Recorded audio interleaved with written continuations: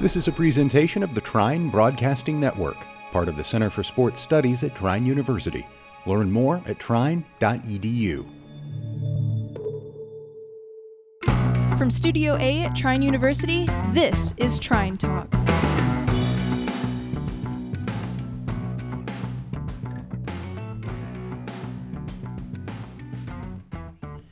So we welcome in Dr. Earl Brooks to our podcast this week. I was looking over your bio, and I see you took over as the president at Trine in the year 2000. That's correct. So what were you doing before that?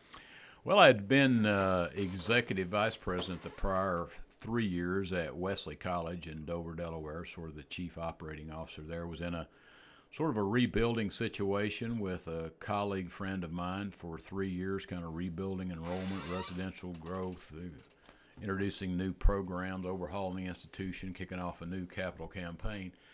And then prior to those 3 years, I spent 17 years at Lincoln Memorial University in East Tennessee, which was close, actually in my hometown, where I grew up. And then prior to that, spent some time at in 2 or 3 different capacities at the University of Tennessee. Did you know you wanted to be an educator even when you were young? Well, my grandfather was a school teacher in the old one-room schoolhouses where you taught multiple grades and things of that nature. So education was sort of instilled, I guess, in my head. But really thought I originally wanted to be a veterinarian. Majored in animal science as an undergraduate and went on and got my master's degree, and then kind of took a turn along the way and got into animal research and nutrition. So my PhD is in animal nutrition, which really has a lot to do with being a college administrator and being a college president. But along the way, after I finished my master's degree, I actually got an opportunity to begin teaching at Lincoln Memorial University, where I spent 17 years of my career.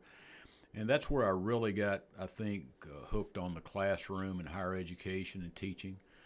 And so I taught part-time while I completed my PhD. And then I followed the gentleman who was the department chairman as chair of the department once I got my PhD. He had kind of mentored me and led me along to succeed or follow him as the chair. And so from chairman, I became an academic dean, and from academic dean to eventually vice president for academics. But made a really interesting change in higher ed when I went from being in academics to development work and fundraising. And that came about as a result of I was into starting new programs in my deans and BPAA role. So I'd been pretty successful in starting a nursing program and a medical technology program and a veterinary technology program. But in the startup of those, I actually found myself acquiring equipment, raising money to support the academic, and that's really how I got over into the development piece. And so, yeah. Good story. So in addition to being an educator, you're a family man. Where did you meet your wife? Met my wife at Lincoln Memorial University. That's where we were both working at the time. I was early on administrator there. She finished up her degree, began working there, and then when we left there, we'd gotten married, went to Delaware, where she actually worked for a while there, and then worked on her master's degree while we were in Delaware. So since you've been here, this 20 years, so much has changed, from Tri-State University to Trine, totally revamping the facilities on campus. The campus looks completely different for people who haven't visited for a while. Yeah. When you look back at all of the success, is there a commonality to it? Is there a key philosophy that you see as being sort of the driver of all of this success? I think the key is involving people and creating a vision of something that people want to be involved with. I think when I arrived, the university had done a really good job of putting walls around itself, and we'd sort of shut the community out. We didn't have the town gown engagement we would like to have. We had done a very good job of communicating with our alumni base and keeping our main constituents involved. And so I think communication, setting a vision, having a few good things happen, and we all are aware of when good things happen, people want to get on board. But, this is a multi-layer effect of hundreds of thousands of people that have really created what has happened here over that period of time. So if there's anything, I think it's trying to get more and more people engaged, back on board, understanding what's happening at the university, understanding name change itself, which was a little controversial at the time, but the success of getting more and more donors, people involved, people coming back, people supporting us with internships, co-ops. We all know the job placement story that comes about because of those businesses and industries that are able to support internships, co-ops, faculty and staff that do a tremendous job of preparing students for a quality education, and it's real world education. Our graduates are ready to go to work, whether it's in engineering or healthcare or education, whatever the field. So I'm really, and we changed the culture of people that I think are really dedicated and understanding, whether it's part of the enrollment process or the education process or the recruitment process. Everybody's really hands-on, and it's just a great environment, a great place to be. Busy couple of decades for you. Has been. You know, some days it seems like 50 years, and some days, you know, it feels like only 2 or 3 years. But it's been great to be a part of that. You know, sometimes you know, you feel like you're led here for a reason. You know, things happen for a reason, and it was a great opportunity and fit for Melanie and I early in my career. And you know, I came, and I was at the time was the youngest president in the state of Indiana at 44. Now next year I'll be the longest serving in the state of Indiana. But it's been a joy and a pleasure. We made a lot of great friends. We brought a lot of great folks on board to support the university. But most importantly, I think we've helped a lot of great young people. At the end of the day, that's what we all do. It's about helping young people and looking at the future and providing leaders for the future. But what about that stability of leadership, that stability of message and focus over that time? That has to have helped the success, I would think. Well, it did. We were able to build team. We were able to, you know, the transformation was a total transformation. It was building team, building people, transforming the campus, transforming even our board of trustees to bring on a mix of leadership and variety. When I arrived, we had capacity for 25 trustees. That's now increased to 30. But my story is that 24 of those 25 trustees at the time were alumni of the university.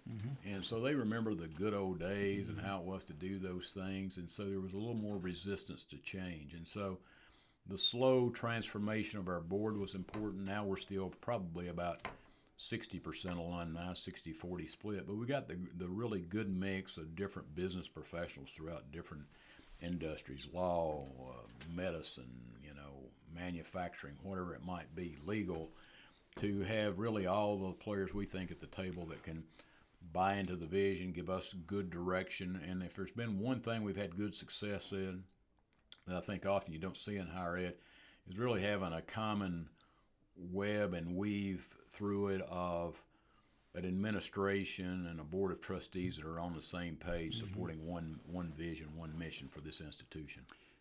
Your Vols finished 7-5. Yeah, I'm excited. They have qualified for the Gator Bowl.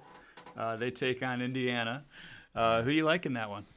I think it'll be a really good game. I'm really have become an Indiana fan this year. I think the coach there has done a fantastic job. I think applaud him for getting the extension. It's been a tough time for Tennessee football since the days of Philip Fulmer. And so, you know, early in the year we started out 1-4. Boy, I didn't know where this was going, but you know, I think with time, Jeremy Pruitt's going to turn things around. He certainly has a good pedigree and background coming from Alabama as a defensive coordinator. I think Alabama are showing some signs of Jeremy Pruitt leaving who was their defensive coordinator. So, yeah, we're excited just to go bowling again, playing against Indiana. I think it'll be a great Gator Bowl, and I think it'll probably be well attended. I think both teams will travel well and get there, and we're looking for better things ahead in Tennessee football. Whenever I'm broadcasting the home Trine games, I'm your neighbor. I look right next door, and that's the president's box, and you're there with a lot of friends of the university.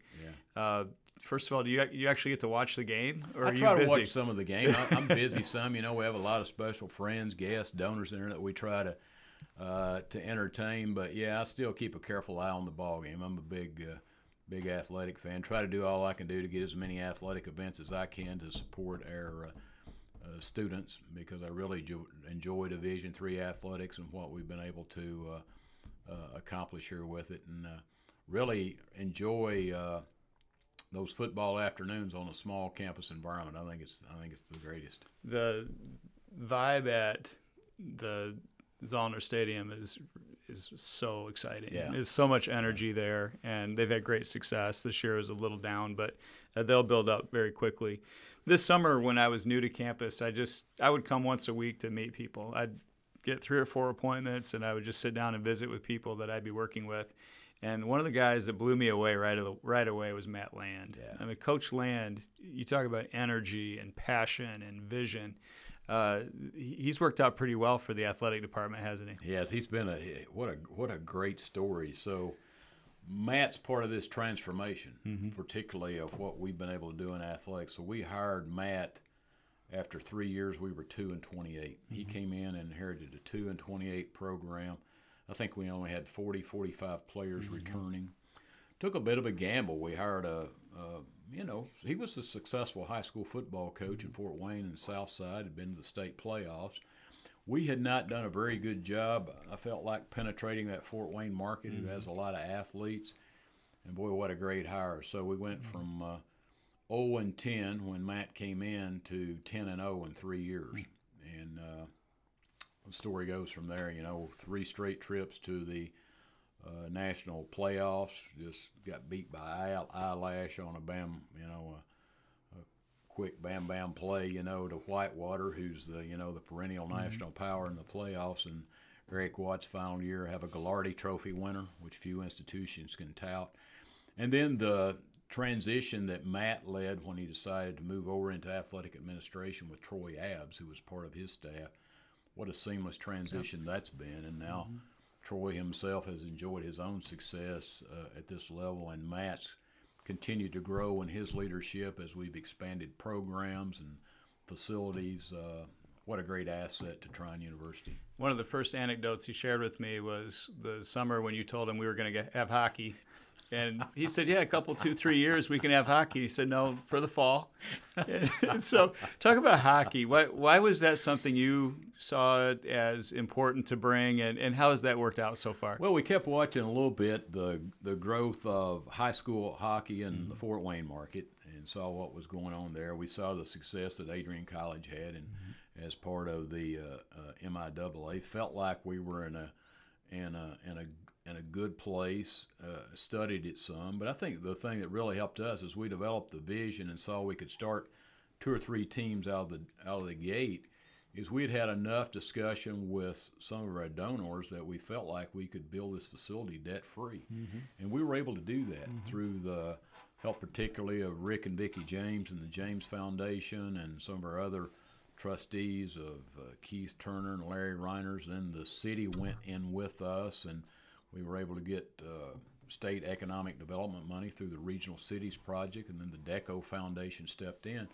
And so next thing you know, we funded a facility, and Matt probably wasn't the biggest fan of hockey coming to Trine when we first talked about it, but we joke about that often, but he really has embraced it. But what I will say about Matt is come May that year, we had already really pretty much recruited 3 full teams.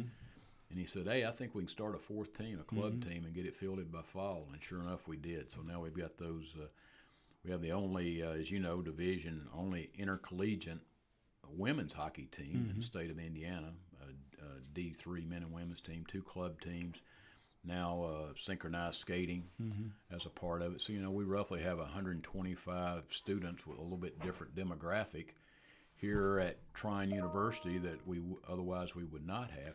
But it has also such a community impact in terms of youth and working with Turnstone on sled hockey and things of that nature. It's been exciting to see what it's done for our community. I had a couple of chances to meet Mayor Hickman, and that's one of the things he couldn't stop talking about. You mentioned it at the beginning, but just the relationship that you've cultivated with the city of Angola, and Mayor Hickman really grateful, especially I think for the Thunder Ice Arena and what that's brought to the city of Angola in terms of people coming to town, in terms of young people getting a chance who had never skated before to take advantage of that facility. And I know that's a nice aspect of that whole project, isn't it? It is. I think the community aspect and what it's done for us to involve, 150 youth and anything from learn to skate to youth hockey to, I think we got broom hockey going on, that sort of thing. The mayor always joked that he wanted something here the equivalent to what Fort Wayne had of their Parkview Field, so that's what he refers to as the Thunder Ice Arena. But that project most likely would not have happened were it not with the support of the city, who went with us to earn $2.8 million in state money. They themselves made an investment in that facility. But what a great community facility, as is the First Center. Largely those two things, support things we do at the university, but they're also largely community facilities, and that's a key role that we need to play as a university. You guys had Dionne Warwick here this summer. Isn't that neat? Come on. Yeah, it's neat. I couldn't believe it. It's neat. I had heavy schedule here on the holidays with the Philharmonic coming, and I think Randy White told me recently we got Charlie Daniels coming up. So great cast of folks. If you ever go there and look at the Wall of Fame in the First Center, it's kind of a who's who of some great folks we've had here over the course of the last 3 or 4 years. I saw you and your wife at the last basketball game. Up there by the box and enjoying it. And I can't imagine what that's like for you to sit in that building and just look around and think about how that place came together. Before I even hired on here, that's one of the first places they took me on a tour, and I was speechless when I walked in there. It's a showstopper. Talk about the MTI Center and what it's brought to campus. Yeah, I'm at awe every time I walk into it too. Today, after a couple of years, the same way I am with the First Center after 5 or 6 years. Facilities just come together. We looked at those things, and we look on a small scale of, and I'll get to MTI in a minute, of what First Center did for us for music, of a orchestra, a choir, a marching band, all those things, a minor, but again, the community aspect of the entertainment groups we're able to bring there, our speaker series and things like that. But the MTI Center is an awesome facility.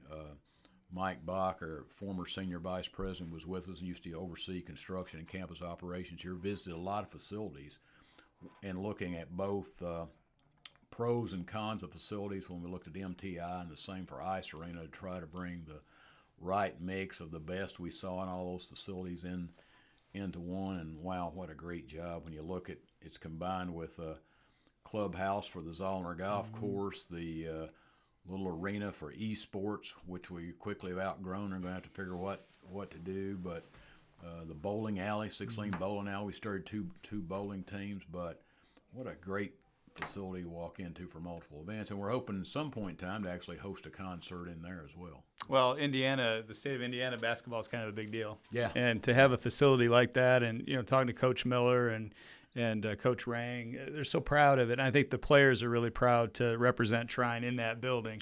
Yeah. Really, really exciting. When you think about what has happened over the 20 years and all of these successes that we've talked about, what's the next step? I mean, as you look into the near future, what's right around the corner for Trine University as you continue to grow? Yeah, I think for us, a step we took 5 years ago was to move into the health sciences in a really big way. It's a really good complement to Trine as an institution, which is a little bit more of a professional-oriented institution versus traditional liberal arts. Not that we don't embellish and cherish those liberal arts programs that we have, but we think there's a real opportunity with our partner in Parkview Health to expand into the health sciences. Very successful doctorate program in physical therapy now, and now a master's program in physician assistant. Started a Surge Tech program this year. Move into an RN to BSN program online next fall, physical therapy assistant. But then we've got anesthesiology, occupational therapy, speech pathology, all on the drawing board at the Parkview Center. And we currently occupy about 40,000 square feet in their Carew Street facility. We really need to double that amount of space to go where we would like to go, so we're already in discussions with them about either expanding more space there or the potential of possibly a new facility at the North Campus. So I think a great opportunity, filling a void in a market niche that's not being served, and again, a great career outcome for our students at the end of those programs. So much happening, so much positive energy at Trine University. The leader of all of that is Dr. Brooks. I hope Tennessee gets it done for you. I'll be thinking of you that day. Thank you. When I watch the Gator Bowl. I appreciate that. Go Big Orange. Go Big Orange and go Trine University. Have a great Christmas, and thank you so much. Thank you so much for having me. Pleasure to have you, and glad to have you here at Trine University, Andy.